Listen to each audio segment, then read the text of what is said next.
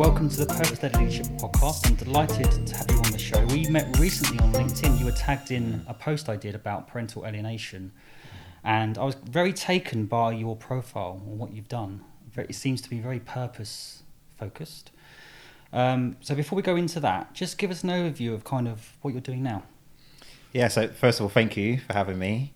What am I doing now? So now, actually on the way here, I was just thinking about purpose, to be honest. And I am trying to do everything I can to spend my days doing things that are purposeful, that I genuinely would do for free.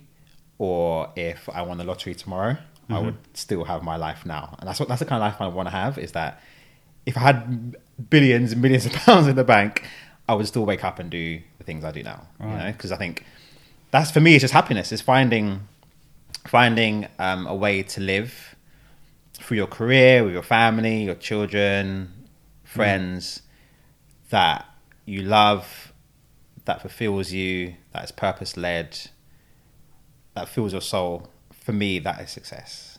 So I'm chasing that right now. Anyone who knows me knows that you pretty much say what I say verbatim there. So that's a really good thing. But it's taken me a long time to get to that stage. And I think purpose always evolves. You kind of like, it's hard to kind of say that's my purpose because things change and evolve. But also a lot of people will hear what you just said and go, what? So if you had 10 million quid now, you wouldn't be as happy as what how have you got to that kind of thought process? And why do you think money isn't that important to you? Do you know what it is? I think I've always had a sense of wanting to do the things I love doing. That has changed over the years, definitely. But, you know, when I was younger, I loved playing football.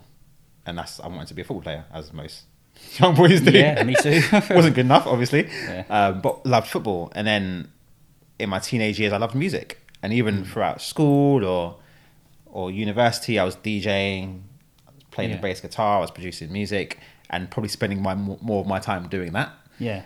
So I've always tried to pursue things that make me happy. Yeah. As much as I can. Sometimes that's been at the detriment of other things, but it's always been at my heart. So as I've grown and my experiences have changed, and now I'm in a place where the things I do, of course, I don't make music anymore. I don't play football competitively, but I have conversations. I do community events. Yeah. I work with organizations. I write. I'm an author. I write for publications, do a bit of TV work. So I'm doing stuff that I want to do, and the message and the purpose underneath it is completely aligned with, I guess, where I am in my life. That's amazing. At the moment. I want to delve into your journey in a bit more detail, but you've mentioned music and football, and you've got a platform called Music, Football, Fatherhood. Do you want to start with telling us about that, and also all the associated stuff with that? Yeah. So started 7 years ago in 2 months. So in 2 months' time will be the 7th-year anniversary of when I started, and it was started as a blog. You know, me just writing about my thoughts, being a new dad, needing an outlet, needing somewhere to go to write that I felt like I had some sort of control and ownership over. So I started to write, and I thought, okay, what do I like? I like music, I like football, and I like fatherhood. So I just put all those three things together and started a platform. And at the beginning, it was just literally me just sharing my thoughts. And after a couple of years, we got some really good media coverage. The BBC came to my house and did an interview with me and a few of the contributors that we had at the time.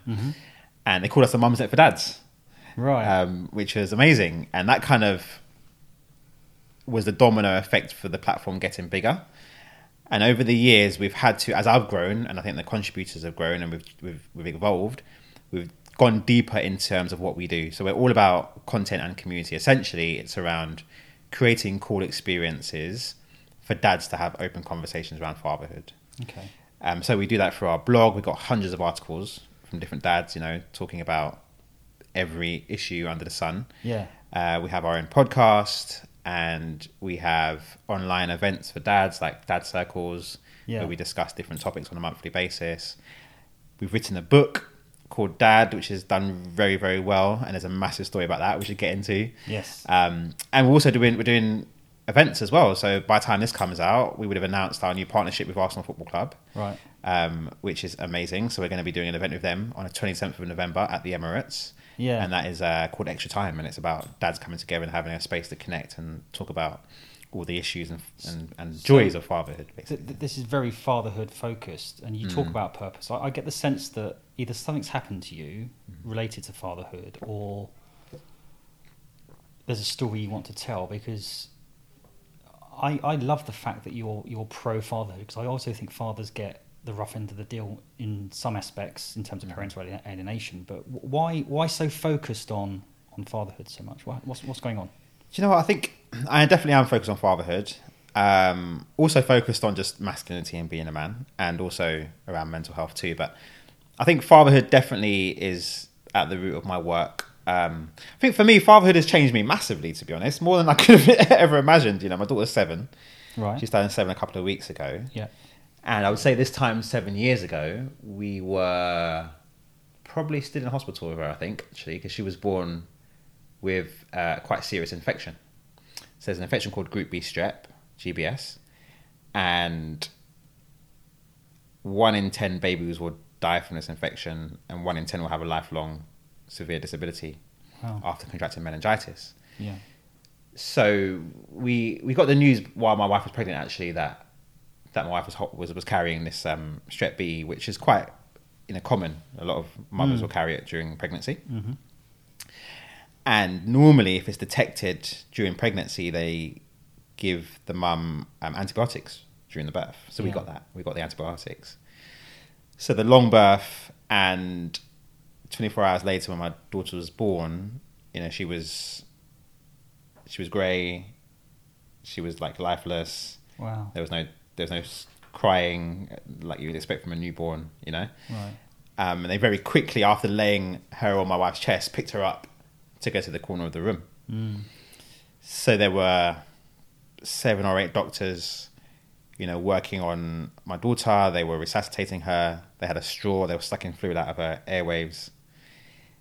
And on the other side of the room, my wife was bleeding out, and there's about 7 or 8 doctors trying to basically keep her alive. And I think for me, when I think about that moment, as a 31-year-old man at the time, I think that was the first time since being a child that I can say I genuinely felt like helpless and a complete sense of like this can't be my life. Yeah.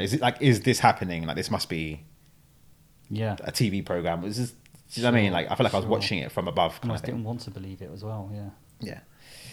And so, I had the choice. Do I stay there or go to intensive care with my daughter? So I went down to intensive care and walking through the hospital, trying to call my mum, actually, but there was no reception, so I couldn't get through to my mum. Going through to the intensive care unit, and then the nurse kind of looking me in the eyes and being like, Elliot, you need to kind of come back. Because clearly I was in shock. Clearly didn't know what was going on. Of course. She was like, you need to come back. You're a dad now. And I think that was such a powerful conversation. Because what I realized is that as soon as your child comes out, like, you're a dad, there's no tomorrow, there's no next week. It's like straight away you have responsibilities. You have to look after this new baby. So we went into this room. I went into this side room, actually. So we're in the intensive care room with all the parents. So for the parents that have been in intensive care, neonatal intensive care, you know that every morning the parents gather in one room, and then the nurses and doctors come and take each parent for a private consultation. Yeah, sure.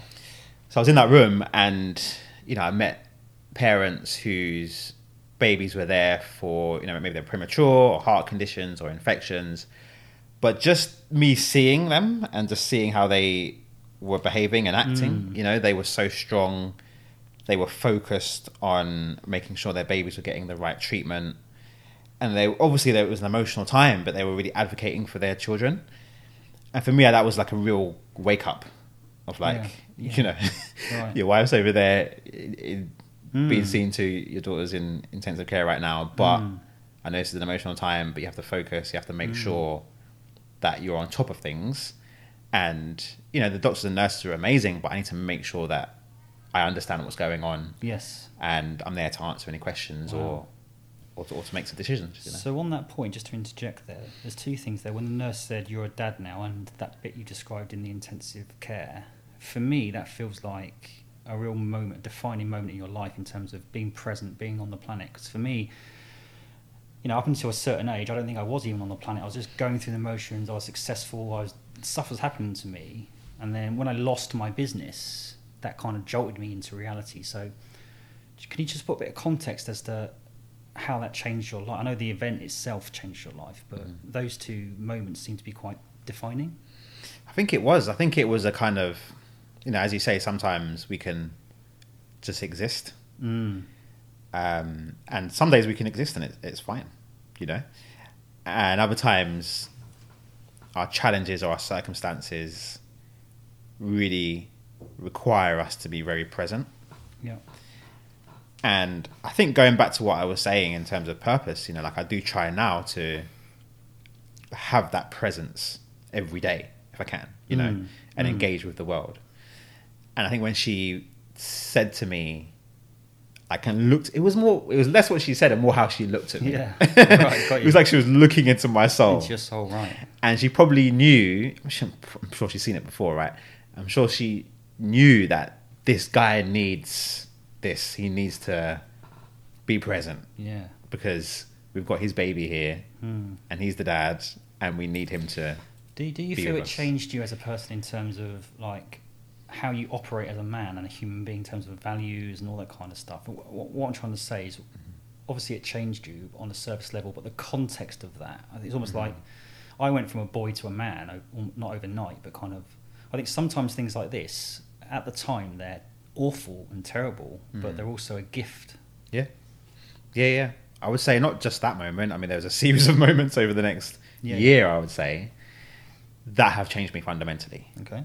You know, so, after that experience, we were in the hospital for 10 days, and lucky enough, Harlow Hospital gave me a room and us a room, so we got to stay in the hospital together, which was a crash course in parenting. I'd never changed a nappy before, but living in one room with your family for 10 days was a crash course.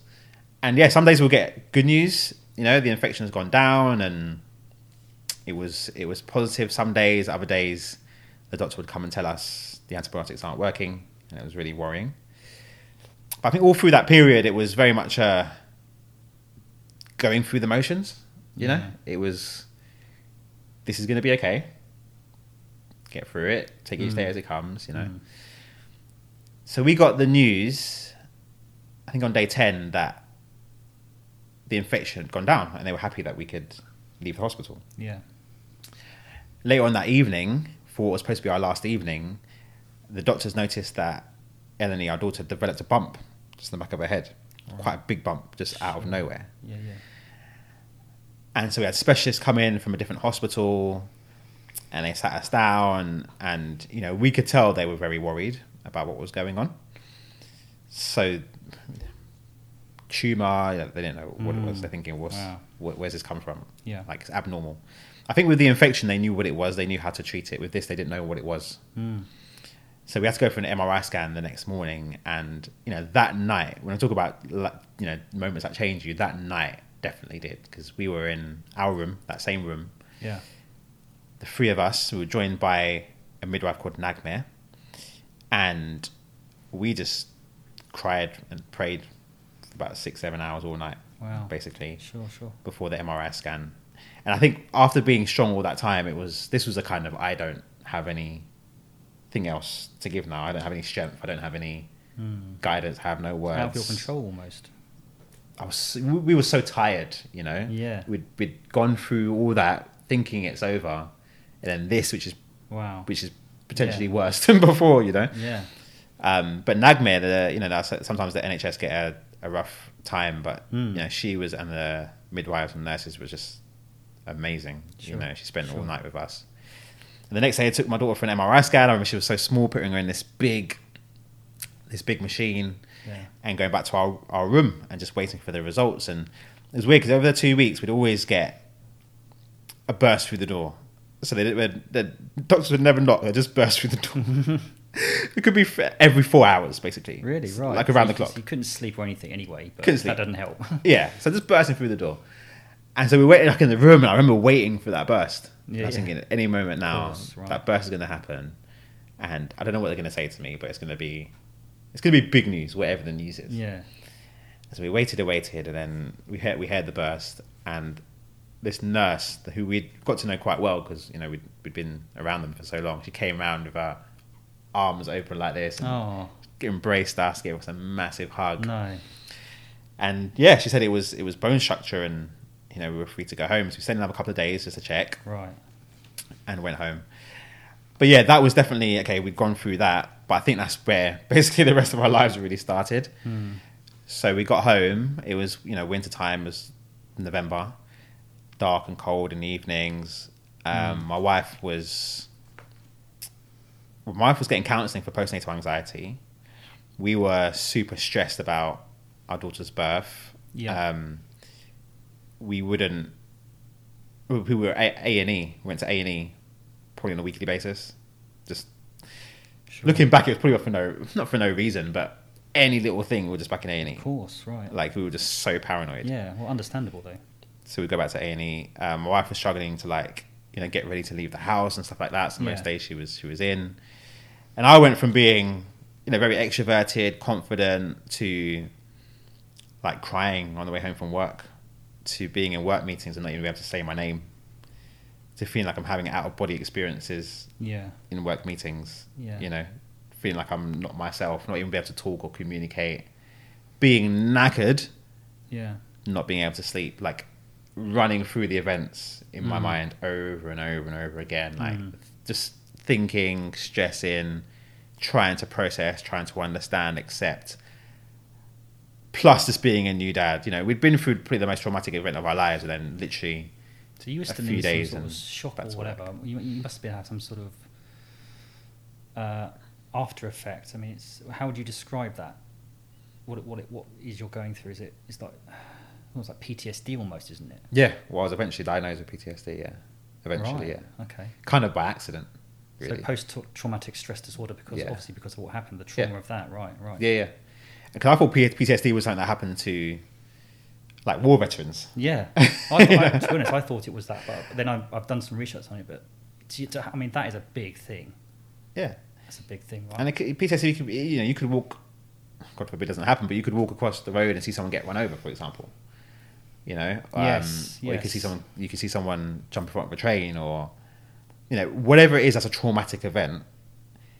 If your brain doesn't have the help to process and understand that, then it can lead to PTSD. So when were you diagnosed, and what have you done to alleviate that? So I was diagnosed by accident, and this is, I think, is kind of like why I work so hard now to have conversations, and facilitate conversations in different ways. Yes. So through that period, like me not sleeping, me feeling anxious, shutting away from friends, not speaking about what's going on to my parents. Like, luckily, me and my wife have an open relationship, so I could share some of it with my wife, not everything, but I was sharing some of the stuff. But I would cry on the way home from work, and I wouldn't tell anyone I'm on the train, just like not wanting to get up and just of course thinking of what is happening to me. Yeah. So and that's I guess why I started Music Football Fatherhood, because I could just write. So it was like a space where I could just write. I wasn't writing about the depths of what was going on, but I could just write. It was just something that I felt like I had for myself. Did you use the emotion and the trauma to actually do something creative, right? Yeah. Right. Now, you've mentioned masculinity. I want to delve into that, but the way that you've articulated that, the way you've talked about that, it's reasonably unusual for a man to sit here with another man and openly talk about that kind of stuff. I think you'd be the majority of men in this world. If that happens to them, they'll be like, yeah, it happened. They're kind of like they're conditioned or indoctrinated not to talk about it. So have you always been like this, and what's your view on that in general, in terms of men opening up, men crying, all that kind of stuff? Yeah, so I haven't always been like this. Right. This is a new thing. I say new maybe in the last 4 years. Right. I would say. Okay. I think it's just being a dad, Like, it just, for me, it's made me so much more vulnerable. You know, someone explained fatherhood as like having a little piece of your heart just running around. That you can't really control. That's just out here at school. You know, and I think that has, and my actual experience has taught me so much. I think about the importance of sharing, having relationships and people that you can just be honest with. And that doesn't necessarily, don't get me wrong, I'm not sitting here every day with my friends talking about like our challenges. That's not it. I enjoy football banter as much as anyone else or whatever. But I think it's also important when it comes to like friendships and relationships to be able to have that in there and be able to have that conversation and understand that it's not judgmental. It's just human. I agree with you. I think there's a big stigma and a big misconception. But just because men don't physically give birth to their children doesn't mean they don't feel exactly the same pain, or to a level of pain that the mother does, and the emotional connection. I personally feel that more women and more mothers need to understand that whether you're a mother or a father, it's still your child, and you still have the same level of emotional connection. What do you think to that? Definitely. I think when it comes to like nurturing and balancing childcare, I mean, first of all, we know that for some dads, biologically, becoming a dad will change them. So some dads will have a drop in testosterone when their baby is born. Right.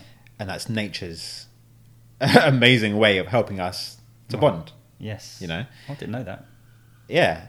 That drop in testosterone, that hormone change can actually be part of a trigger when it comes to low mood and postnatal depression. Okay, interesting. So, 1 in 10 dads would experience some symptoms of postnatal depression in the first 6 months of their baby's life. And I think this idea that men don't feel in parenting or whatever it is it's nonsense. Those feelings for me are more taught behavior. Yeah. When we're babies, when we're children, we feel this. We both feel, right. We both cry. We have ups and downs. Yeah. We're both emotional.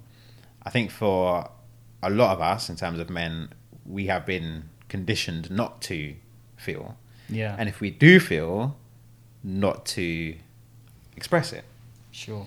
But I think that is very damaging. Like, we look at the suicide rates and we know 3 out of 4 suicides are men. For me, I don't think that's because we have like more challenges than women have. I think it's because we are not as good at seeking help and support and talking about the challenges that we have early enough. And for me, like, when I was diagnosed with PTSD and all that sort of stuff, I count myself quite lucky because during that period, like, I had a stable job. Yeah. I had a good relationship. I wasn't worried about finances, But I can imagine if that was going on for me and then I lost my job or my relationship was breaking down or I got physically unwell, Yeah. Things compound. Yes. And if we aren't able to find a space, whether that's friendship, professional help, someone at work, if we don't have that space to just get it off and feel that, that experience of being able to share what's going on and someone saying to you, I'm here, it's going to be okay, or actually getting this professional support. Yeah. When those issues compound, it can get very dangerous very, very quickly. What's your view on equality? My view is probably controversial. I mean, I do a lot for women. I do a lot for men in the work that I do. And I know you do a lot for both sexes as well. I think in the round, generally, it's fairly equal. There's 100% reasons and situations where women have lesser opportunities than men. But also there's situations where that's reversed. I want to get your view on that, your honest view. Yeah, so I don't necessarily look at it as, like, I don't try and compare, I'm not necessarily counting the inequalities. Like, I look at it as you said, women will suffer a lot, men will suffer a lot, just in different ways. Yeah. And sometimes I think the patriarchy and the patriarchal system of men, you know, feeling like they have to be the breadwinner, for example. Yeah. Like, that's actually detrimental to everyone. Yes. You know, that's detrimental to women, obviously, because Yeah. that puts men in positions of power and blah, blah. And where we might have thought, oh, that's good for men, that's actually not very good. You know, that idea that I was listening to a podcast yesterday, actually, and they were saying, oh, like the man should be the provider, men are there to provide. That's my idea of what a man is. And of course, some guys will think, yeah, that's what I am here for. I think the problem is that if you are a man and you feel like you should be providing and you can't provide, what are you left with? You're very depressed and you haven't got a purpose, and that's why I think the suicide rates are so high, because if you haven't got a purpose and you're not, you're no longer. I think women, no matter what they say, the majority of the women base their judgments on whether a man's suitable for them, on their looks, all that kind of stuff, but also their status, their job, and what they're doing. And if you haven't got that platform, you've got a difficult life ahead of you as a man, I think. It is. I think for men, if you're not good looking, if you're not buff, if you haven't got status and money, it can be tough in romantic relationships, just in life in general, and being taken seriously. It's true. You know, and that's crazy, because not all of us are going to be super good looking or physically fit, or not everyone can earn loads of money. You know, that's just not how the world works. So I think to hold men to those standards is the patriarchal system that I think we have to dismantle. And I think for me that means, when it comes to childcare, for example, embracing dads being carers, embracing dads working flexibly. You know, I do a lot of work in organisations around encouraging flexible working, encouraging better paternity leave policies, allowing cultures where dads can leave early because they're going to do the school run. Talk to us about the work, some of the other work you're doing, because you've done lots. You've won awards for dad employment stuff, haven't you? Yeah, so I won an award by the UN Women UK, the He for She Award, and that's around gender equality in the workplace. So I'm the co-founder of the Working Dads Employer Awards. So it's music, football, fatherhood with the University of Birmingham and now the University of York.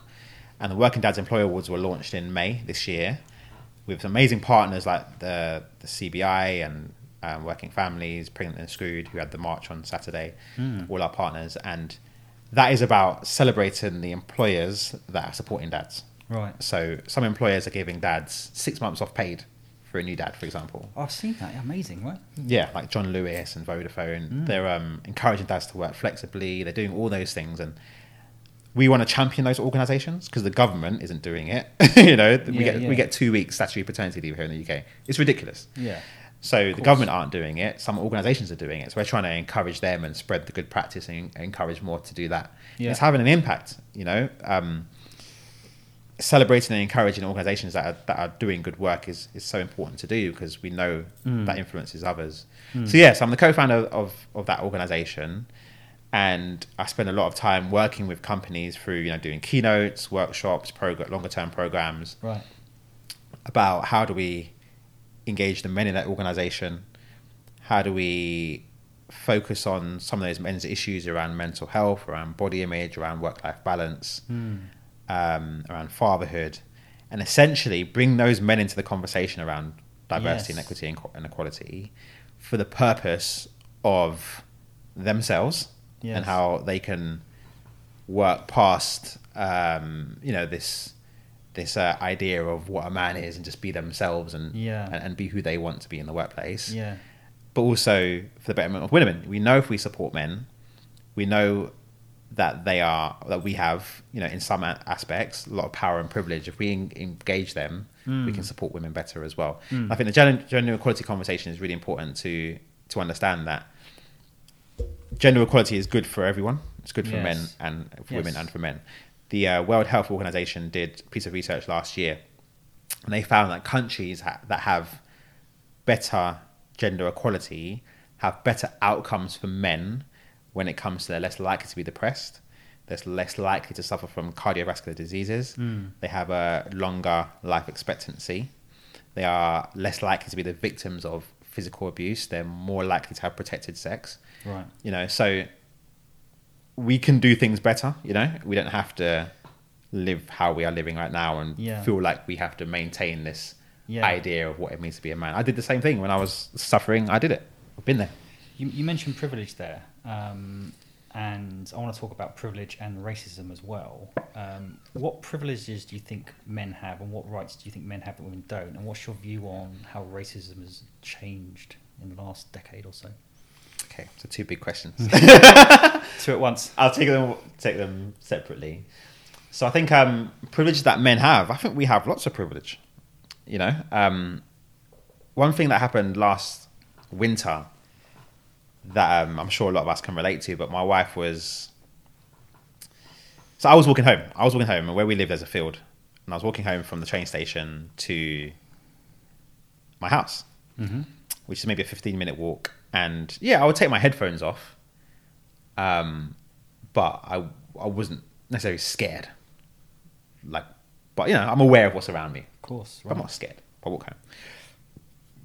The next day, my wife does the same walk, and she calls me to come and pick up from the train station. So I did, and when I got home, she was just saying that same walk that I do, like there's a field, she feels like there's a road. Yeah. You know, she feels like she's in danger. Mm-hmm.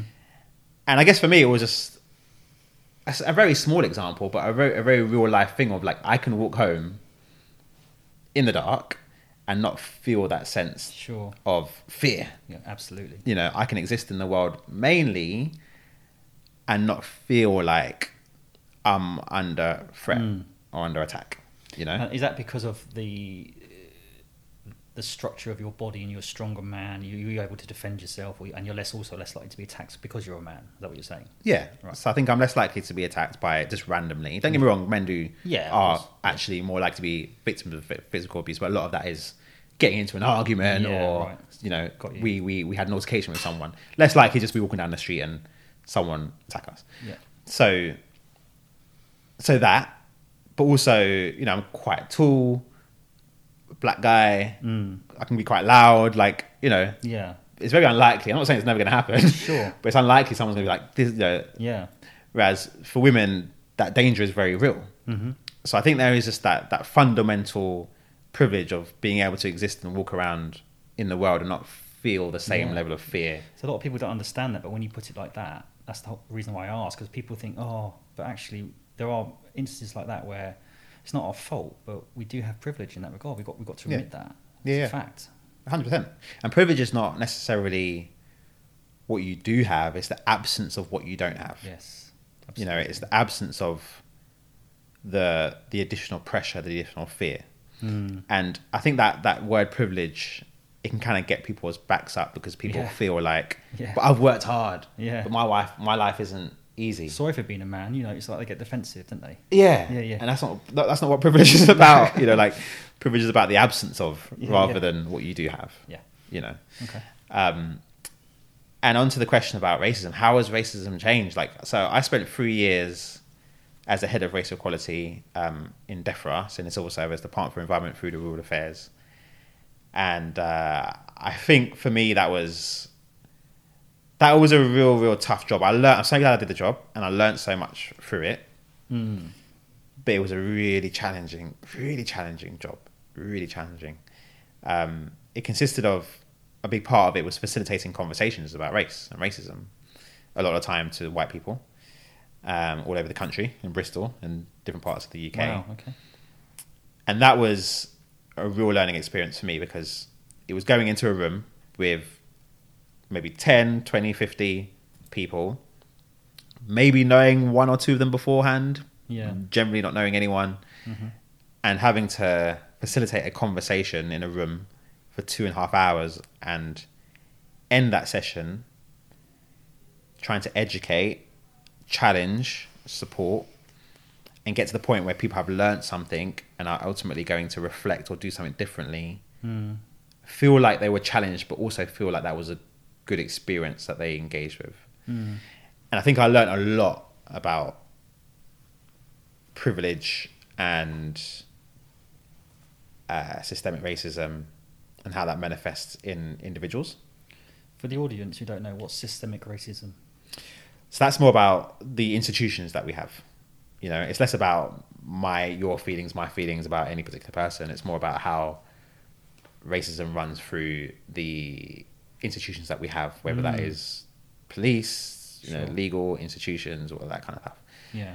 The processes, the policies, the values that disadvantage a lot of people. Do you feel that racism has got less or better in terms of the awareness now over the last 10 years in terms of the various different Black Lives Matter and all that kind of stuff? But you know, I mental health and all this. I do think the wheels are turning, but I might be completely wrong, and I apologise if I am. I know it's still there and still right, and it always has been. But I do get the sense that through knowledge, the internet and information, people are becoming a bit more aware of actually what it is as well.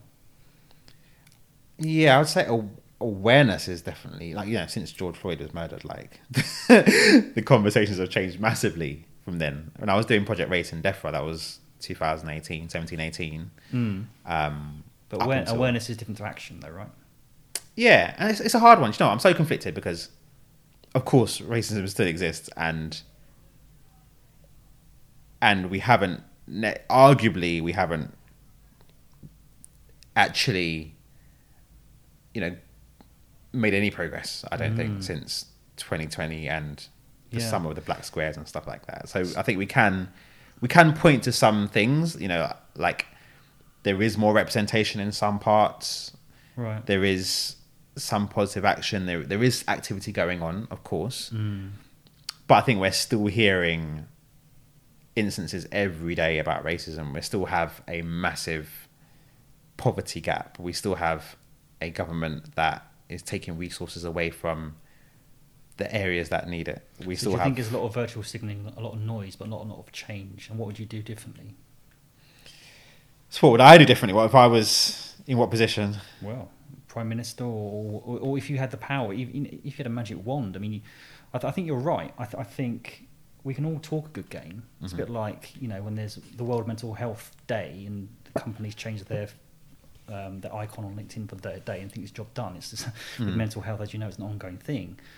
And we're not going to solve racism or gender inequality overnight, but I sense that you think that more can be done. I wanted to get your thoughts on that. 100%. I mean, okay, so if I was in the government and the Prime Minister, I think for me there is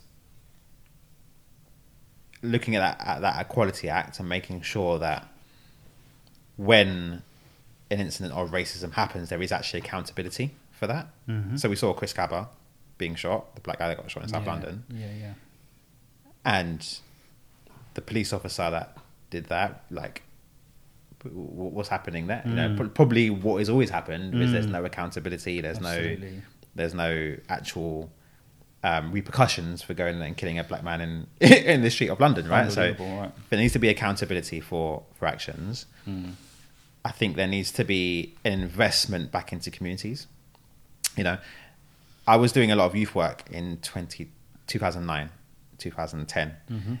And just before the London riots happened, what happened the year before that when the coalition government came in is they cut a lot of the funding for, you know, disadvantaged areas. Yeah. And so there were a lot of young people and kids who were engaging in these activities, whether it was music or whatever. And that was something that was so important to them because they're living in a lower class area. Maybe they got a single parent household. They don't have things at home or infrastructures around. They can do stuff. So they're out and going to the youth club. And that is what is keeping them, you know? Yeah. So that was all cut. Funding was cut.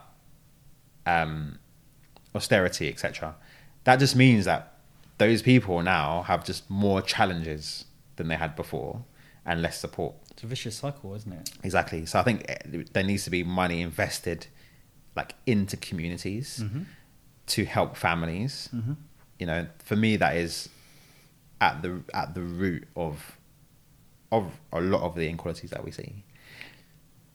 I haven't talked to you about your journey, but I mean, some of the stuff that you've done has been so interesting just to delve into the stuff already. But let's talk about kind of your journey from school to now, if you may, and how you've kind of evolved into this purpose-led leader, I'd say.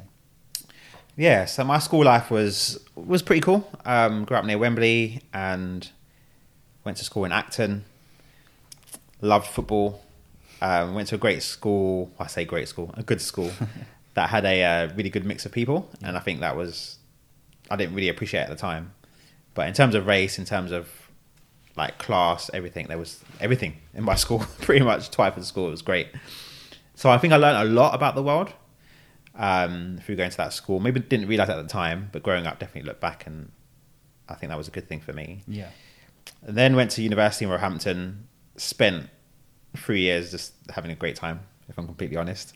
Partying, DJing, having a lot of fun. That was great 3 years. Scraped through uni, literally just scraped through. Yeah. And then left, worked in a bank for a couple of years, and then set up my own business called Make It Happen Music, where I was working with young people, teaching them music production. Mm-hmm. And while I was doing that, I was playing the bass guitar. I met my wife. We formed a band together. Cool. And we were touring and making music, and having a great time. Until we became parents, where obviously our lives are still good. I'll say that like it all went downhill from there. But life changes. Yeah, of course. But yeah, no, my early years were good. I think my parents, they're still together, they're still married, and they have been a real kind of a powerhouse for me, I guess. And my dad was very strict when I was younger, very, very strict about education. Mm-hmm. Now you'd never think it, and now he's the most chilled out, relaxed person you've ever seen in your life. But he was very, very strict and held me and my sister to very high standards. And I think that was something that I thank him for so much. My parents are also very good at savings. They never earned a lot of money, but they were very good at saving. So growing up, me and my sister didn't have like all the fancy trainers and stuff until we were a bit older. Yeah. But we had what we needed, but they were using their money well. Yeah. And I just think about that and I think, wow, they did so well, coming here from Grenada and St. Vincent in the 60s. My dad literally starting from scratch. He told me about he used to share the front room with his brother, to go to that from where they are now is absolutely amazing. Yeah. And they're big role models for me, I think. Massive role models. And I think growing up, there's certain things that I didn't do in terms of getting in trouble because of my parents. And I think if I didn't have that strong foundation at home, I definitely wouldn't be like who I am now. No way. I get the word gratitude with you. I think they taught you gratitude. They did, yeah. How important do you think that is? I think gratitude is so important, because we live in like a world where we compare ourselves. We can compare ourselves so much, and I'm guilty of it. Going on Instagram or whatever it is, and it's such a shame, right? Because we could actually be having a good time and having a good life, but then seeing someone else that's doing something and feeling like comparing ourselves. Yeah.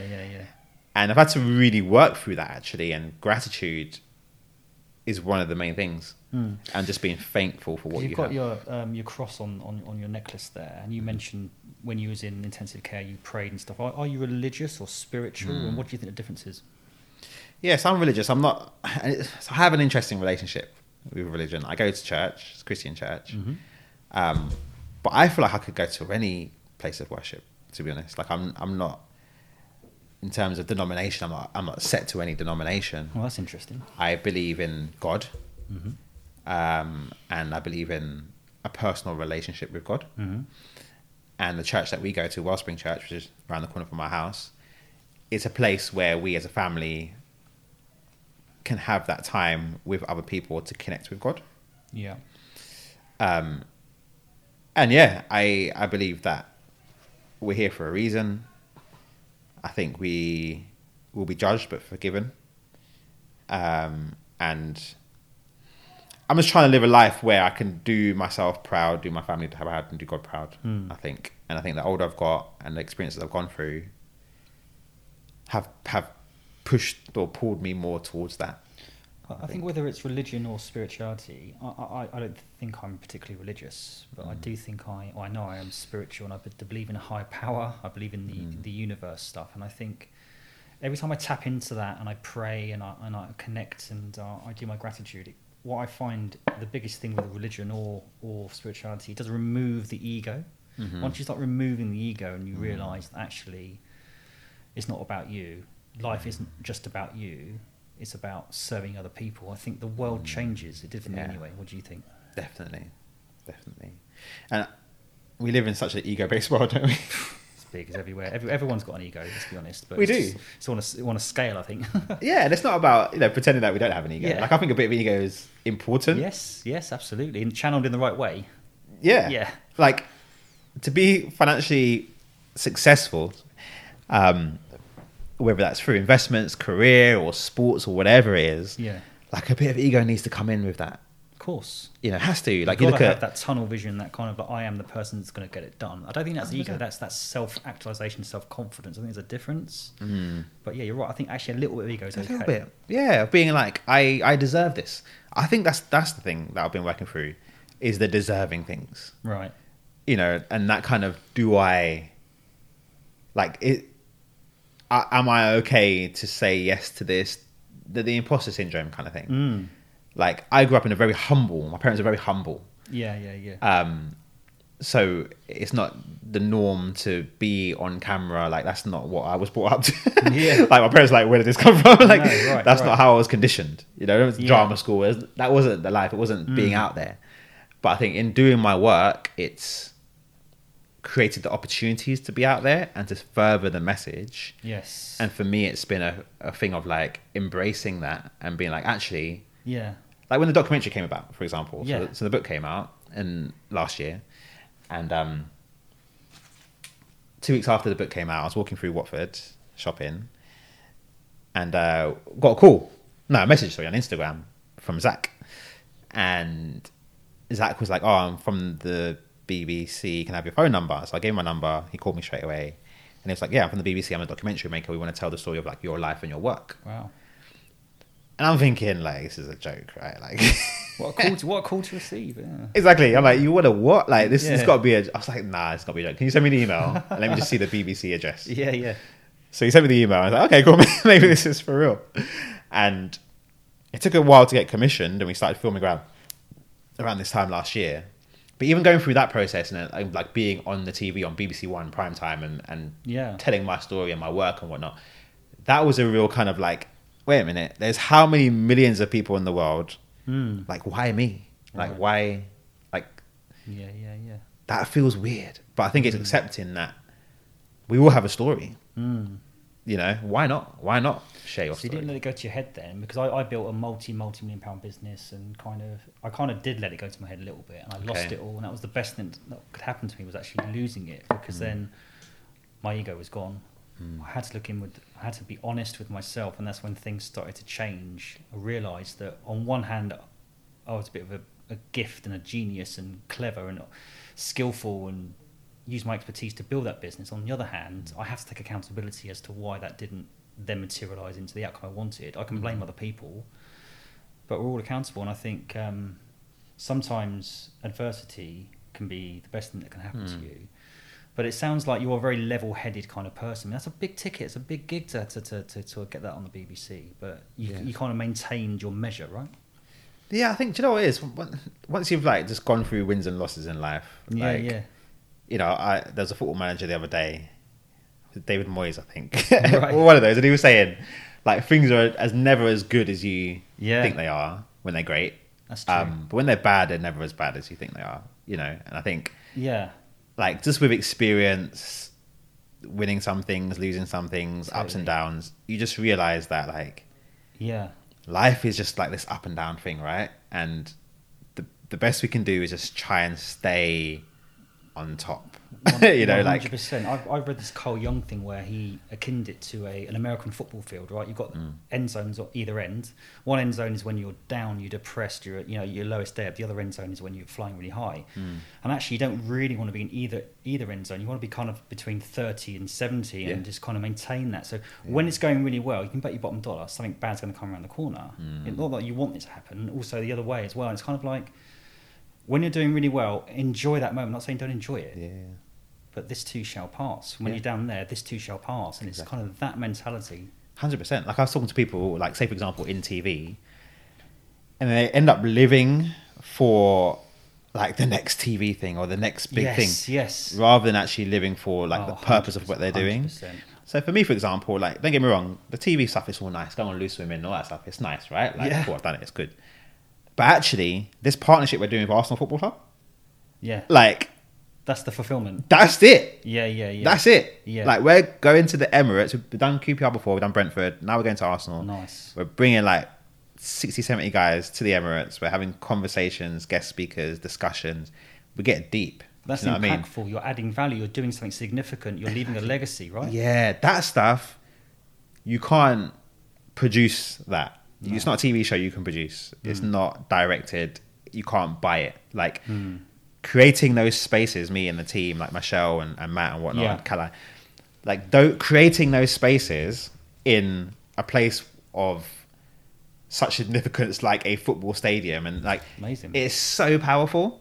And I think for me, that is what keeps me excited and keeps me grounded, because these things will come along and it's like, oh, it's great, blah blah, but actually if my day-to-day is creating those really cool experiences for dads and men, that there's no low point in that. I just think there's amazing. A significant portion of the population in the world that are going through the motions, living day to day, going to work, earning the money, spending the money, going to work, and there is no purpose. And I can see it. And I used to be that person.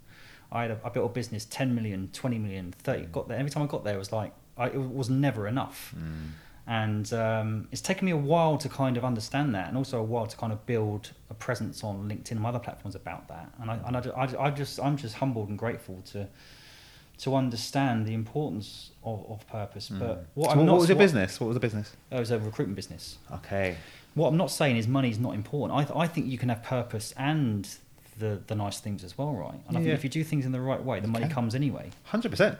Like, it's so funny because sometimes I talk to people who like want to make money or want to be on platforms and whatnot. Yeah. And I think there's two ways you can go about it. You can go like the route of kind of talking about it and positioning yourself to be there, which can work, or you can just do the work. Yes. And if you do the work, then things happen anyway. Like, the documentary didn't happen because I went to the BBC and said I want to do a documentary. No. The documentary happened because I was doing the work. Okay. Like, these things happen because you do the work. And I think I agree. One thing I would say is to everyone is, like, if you believe in something, you've got passionate about something, like, just do the work, set up that thing, create those spaces, do whatever it is that you want to do. Like, just do it. It might start very, very small. You might not have much money, but you can make an impact in your local community. Just keep going. It might take years. Like, I've been doing Music Football Fatherhood now for 7 years. Like, it's taken ages to get to the point where we can do the stuff we're doing now, and I can have the conversations I'm having now. But I think if you truly believe in something that in your heart, and you keep going, you never know like what will happen in the world. It's been fascinating so far. We're coming towards the end, and there's a few more questions, but I'm trying to think what else you've done. I mean, you do loads of work with D&I. Talk to me about, you've done the documentary. You're also a top voice on LinkedIn. You've done some others. Talk to us about some of those highlights that you've done recently, because it's all great stuff.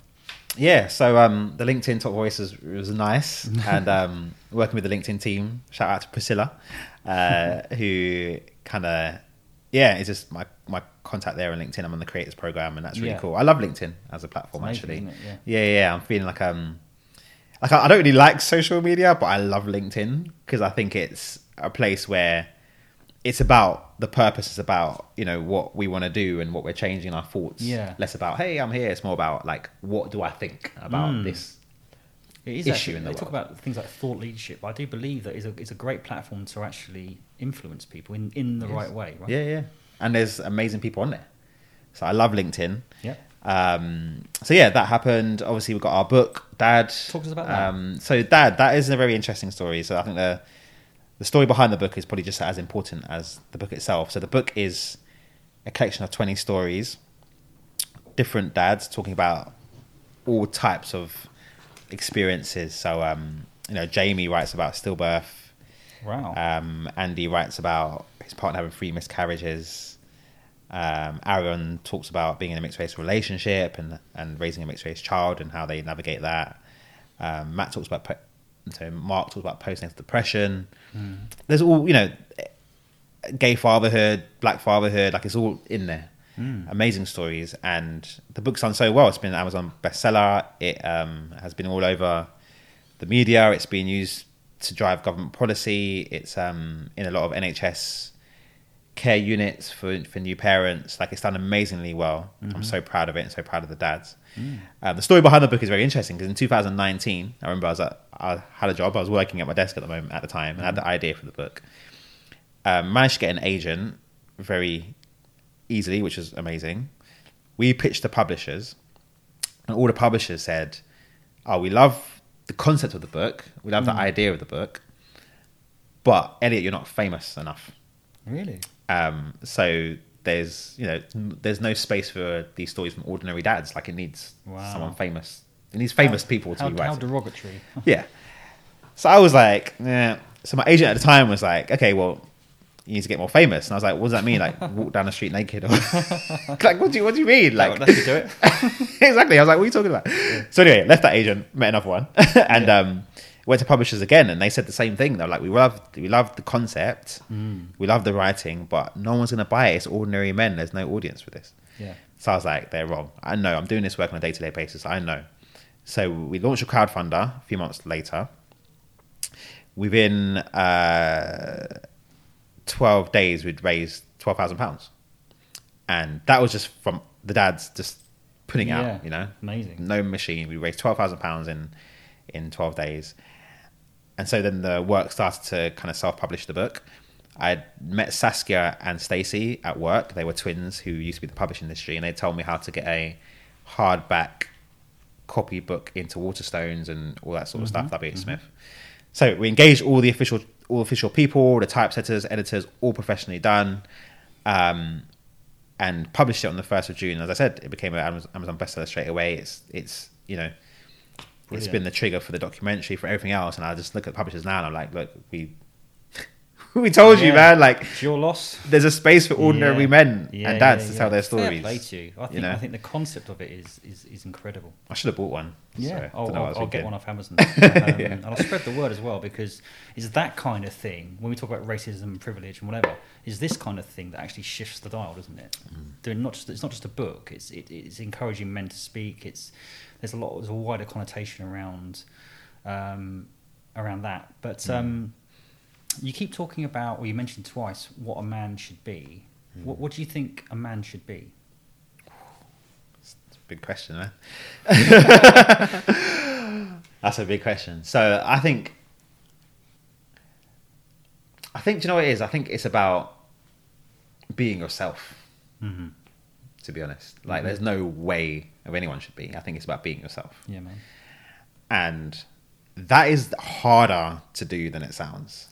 Believe me. That's like truly being yourself. Yeah.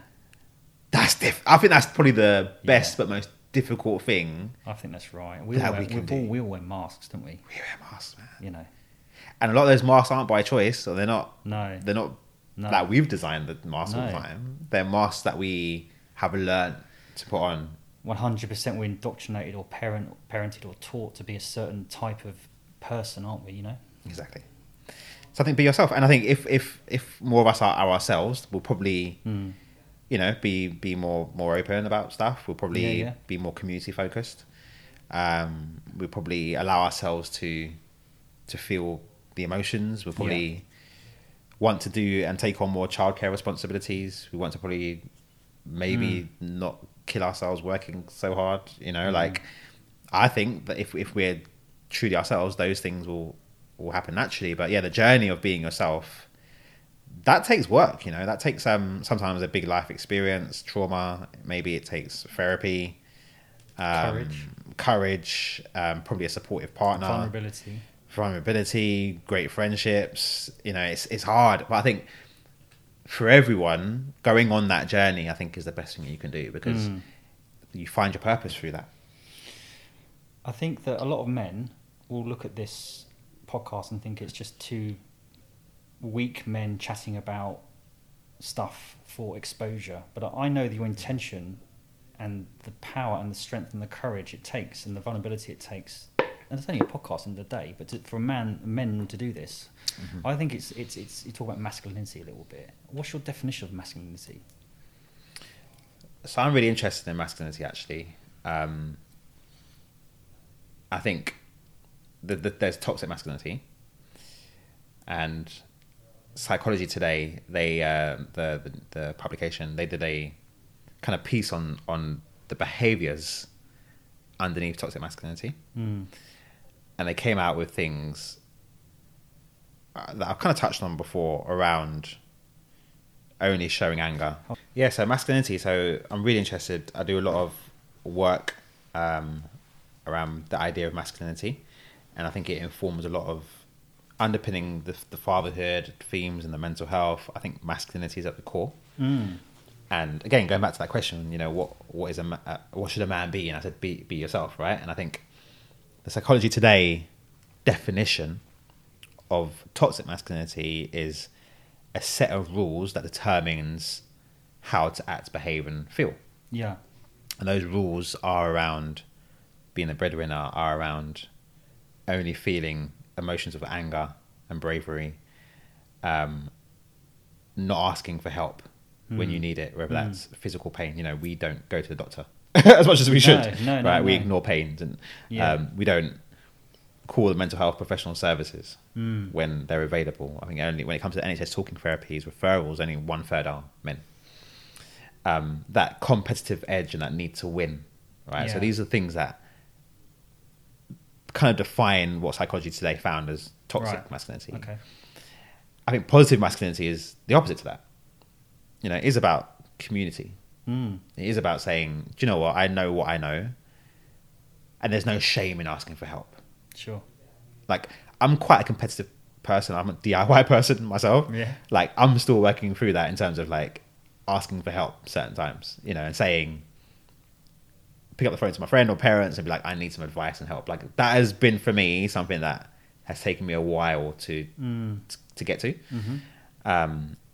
Allowing ourselves to feel those emotions. Like, life is up and down. Like, there's going to be, I've had some amazing moments. Like, I met Prince William last December, gave him a book. Do you know what I mean? Like, I had a chat with him. Like, I've had The Rock share my work on Twitter. Like, some amazing things where you're high. Amazing. Right? Just crazy stuff where you're like, I'm high right now. Yeah. But then the lows. And it's about, in those low moments, are you going to allow yourself to feel the sadness and the overwhelm?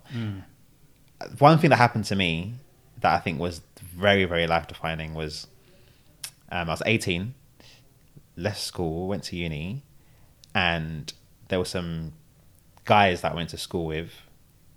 Things happened, but eventually I got robbed at gunpoint. Wow. And it wasn't the actual action of being robbed at gunpoint that was the traumatic, distressing thing, all that was. It was more, there was loads of people from my school there. There were loads of people that I'd grown up with. Right. Watching. Sure. So after that, I went through a real process of like, wait a minute, I am so embarrassed.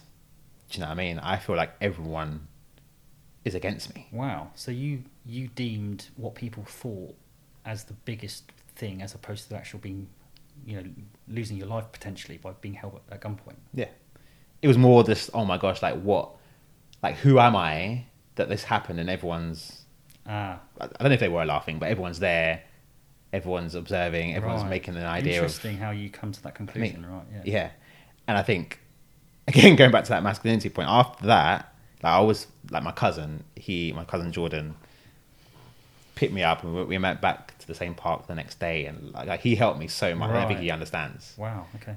But I owe him a lot. Like, he helped me so much in that period. And when I look back at that, I was 18. The trauma, definitely needed therapy. Didn't obviously get therapy. But working through that in terms of, do I allow myself to feel the emotions? Do I, in this moment, seek help and support? Do I go and call professional help? Because I probably do need it right now.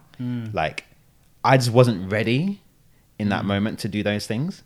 And I think for us as men, it's about understanding that life has whether we want to or not, life is going to have ups and downs. Just for all of us, right? Yeah, we're all going to experience loss. We're all going to experience some trauma. This is the human experience. It's in those moments understanding that, like, it's okay to be sad about this. It's okay to get therapy about this. It's okay to talk to your friends about this. So it's okay to cry, and it is masculine to do those things as well. It's Exactly. it's not feminine. Yeah. It's not anything. It's just an emotion and a feeling. It doesn't matter if you're a man or a woman. That's the difference, I think. Yeah. But I think men think it's not masculine to do that, and that's the issue I've got with that. Yeah, but we need to, because when shit happens, like we need that support around 100%. Us. There's a great new book called Boys Don't Cry. Right. So it's not called Boys Don't Cry. It's called Billy No Mates. Right. Okay. Don't know where I got that from. But yes, an amazing new book. It's about friendships. Right. And this guy Max, can't remember his surname, but he talks about going to get married and realizing he had no one to ask to be his best man. And he did some loads of research about male friendships and found that a lot of men, especially over like 30, 40, they don't actually have any close friends. They have mates or acquaintances and banter down the pub, but close friends they can talk to, confide in, have a meaningful conversation with. Not many men have that. Exactly. We need that. We need friends, man. And I've really invested in my friendships recently. Yeah. You know, like yeah, mate, let's meet up. Like, what are you doing on Saturday? Yeah, like, let's actually plan it. We're all busy. Let's plan this 2 months in advance. Let's hang out. And let's hang out and just go and chill. Like, we went to a brunch the other day. It was actually in Chelsea's football club, like down in their bar downstairs. Right. It was great. Yeah. Me and my two friends, that were both best men at my wedding, that I haven't seen for ages because we were busy in COVID and parent. But meeting up and be like, do you know what? Like, this is what we need. I feel so happy right now. Like, we need to just invest in our friendships. And when we do see our friends, like, obviously banter's cool and whatnot, but catch up with them as well. Like, you know, have like this conversation we're having. Yeah. Obviously this is on a podcast or whatnot, but have these conversations with your friends, you know? Just normalise it, man. What an absolute pleasure. We could talk for ages. This has been one of my favourite podcasts in terms of just being open, just being raw, and just having a man-to-man chat about shit. Oh, cheers, man. So thank you for coming on. Before you go, just a couple more questions, really. What has been your worst call or bad call you've made in your life, and what's been your proudest moment as well? The worst call.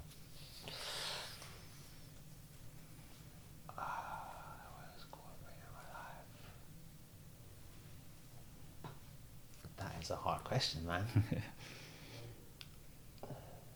Maybe you don't have any regrets, but we've all made mistakes, right? Yeah, I would say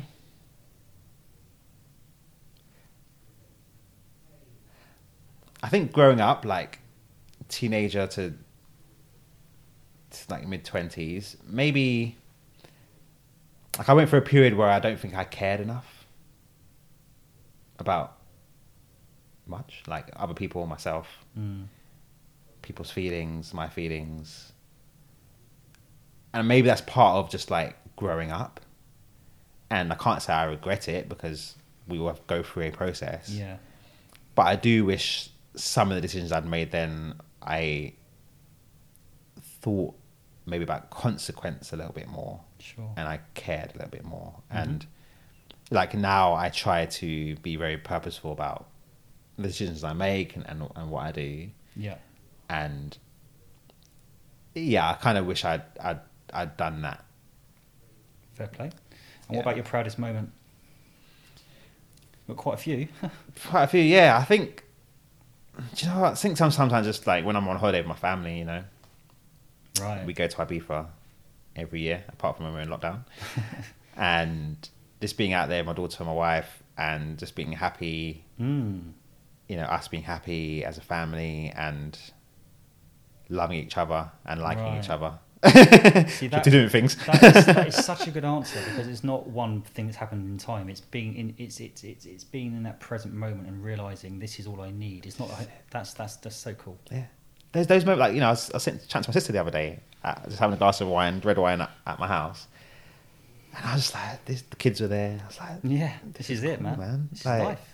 This is it. Like the kids are just playing. They're in the other room, keeping themselves entertained. Yeah, we're sitting there with a glass of red wine. The heating's on. It's warm.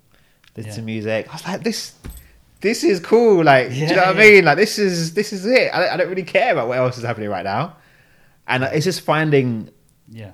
like, I know it sounds super cheesy, but finding like the joy in just the simple moments of just like connecting with someone. Like I am massive now on just trying to connect with people, especially since COVID as well. Yeah. I'm trying my best to like meet up with people, get out of the house and just connect and just, you know, it's just, Amazing. those things. So what's one thing you'd like to leave the audience with before we go? One thing You'd like to leave the audience with before you go? I think, what we've spoken about is just being yourself, going through that journey of being yourself. And I never want to say that I'm perfect. That's not what it's about at all. We're all kind of working through our own stuff, but doing the work to just be as much of yourself as you can. Like, I only started wearing my earring about 6 months ago. Oh, right, yeah. Because I got my ears pierced when I was like 18 or 17. So did I, yeah. And then you grow older and you kind of like, I don't know, you just stop expressing yourself. Yeah. And then now I'm trying to express myself Cool. a little bit more. Love it. You know, and just being yourself and not just being worrying yourself, about it. man. Yeah, You know what I mean, it's beautiful. Absolute pleasure. Thanks for coming on. Where can people find you? So LinkedIn, where we found each other. Yeah. So Elliot Rae on LinkedIn. ElliotRae.com is my website, and there's links to Music, Football, Fatherhood, the awards, all the stuff, book, everything is on my website. It's amazing. Thank you so much for coming on, Elliot. Cool, thank you. Nice one. Thanks.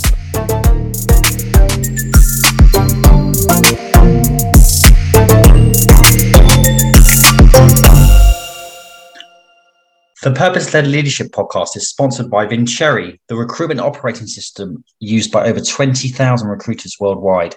I chose to partner with Vincherry because I'm a customer and I love their modern rec operating system, a single tech platform to streamline the front, middle and back office operations of executive search, perm, contract and temp businesses. If you're looking for a breed of new tech partner, talk to Vincherry. They have Follow the Sun support with 7 offices around the world. Check them out at vincherry.io/Chris O'Connell for an exclusive offer for all listeners.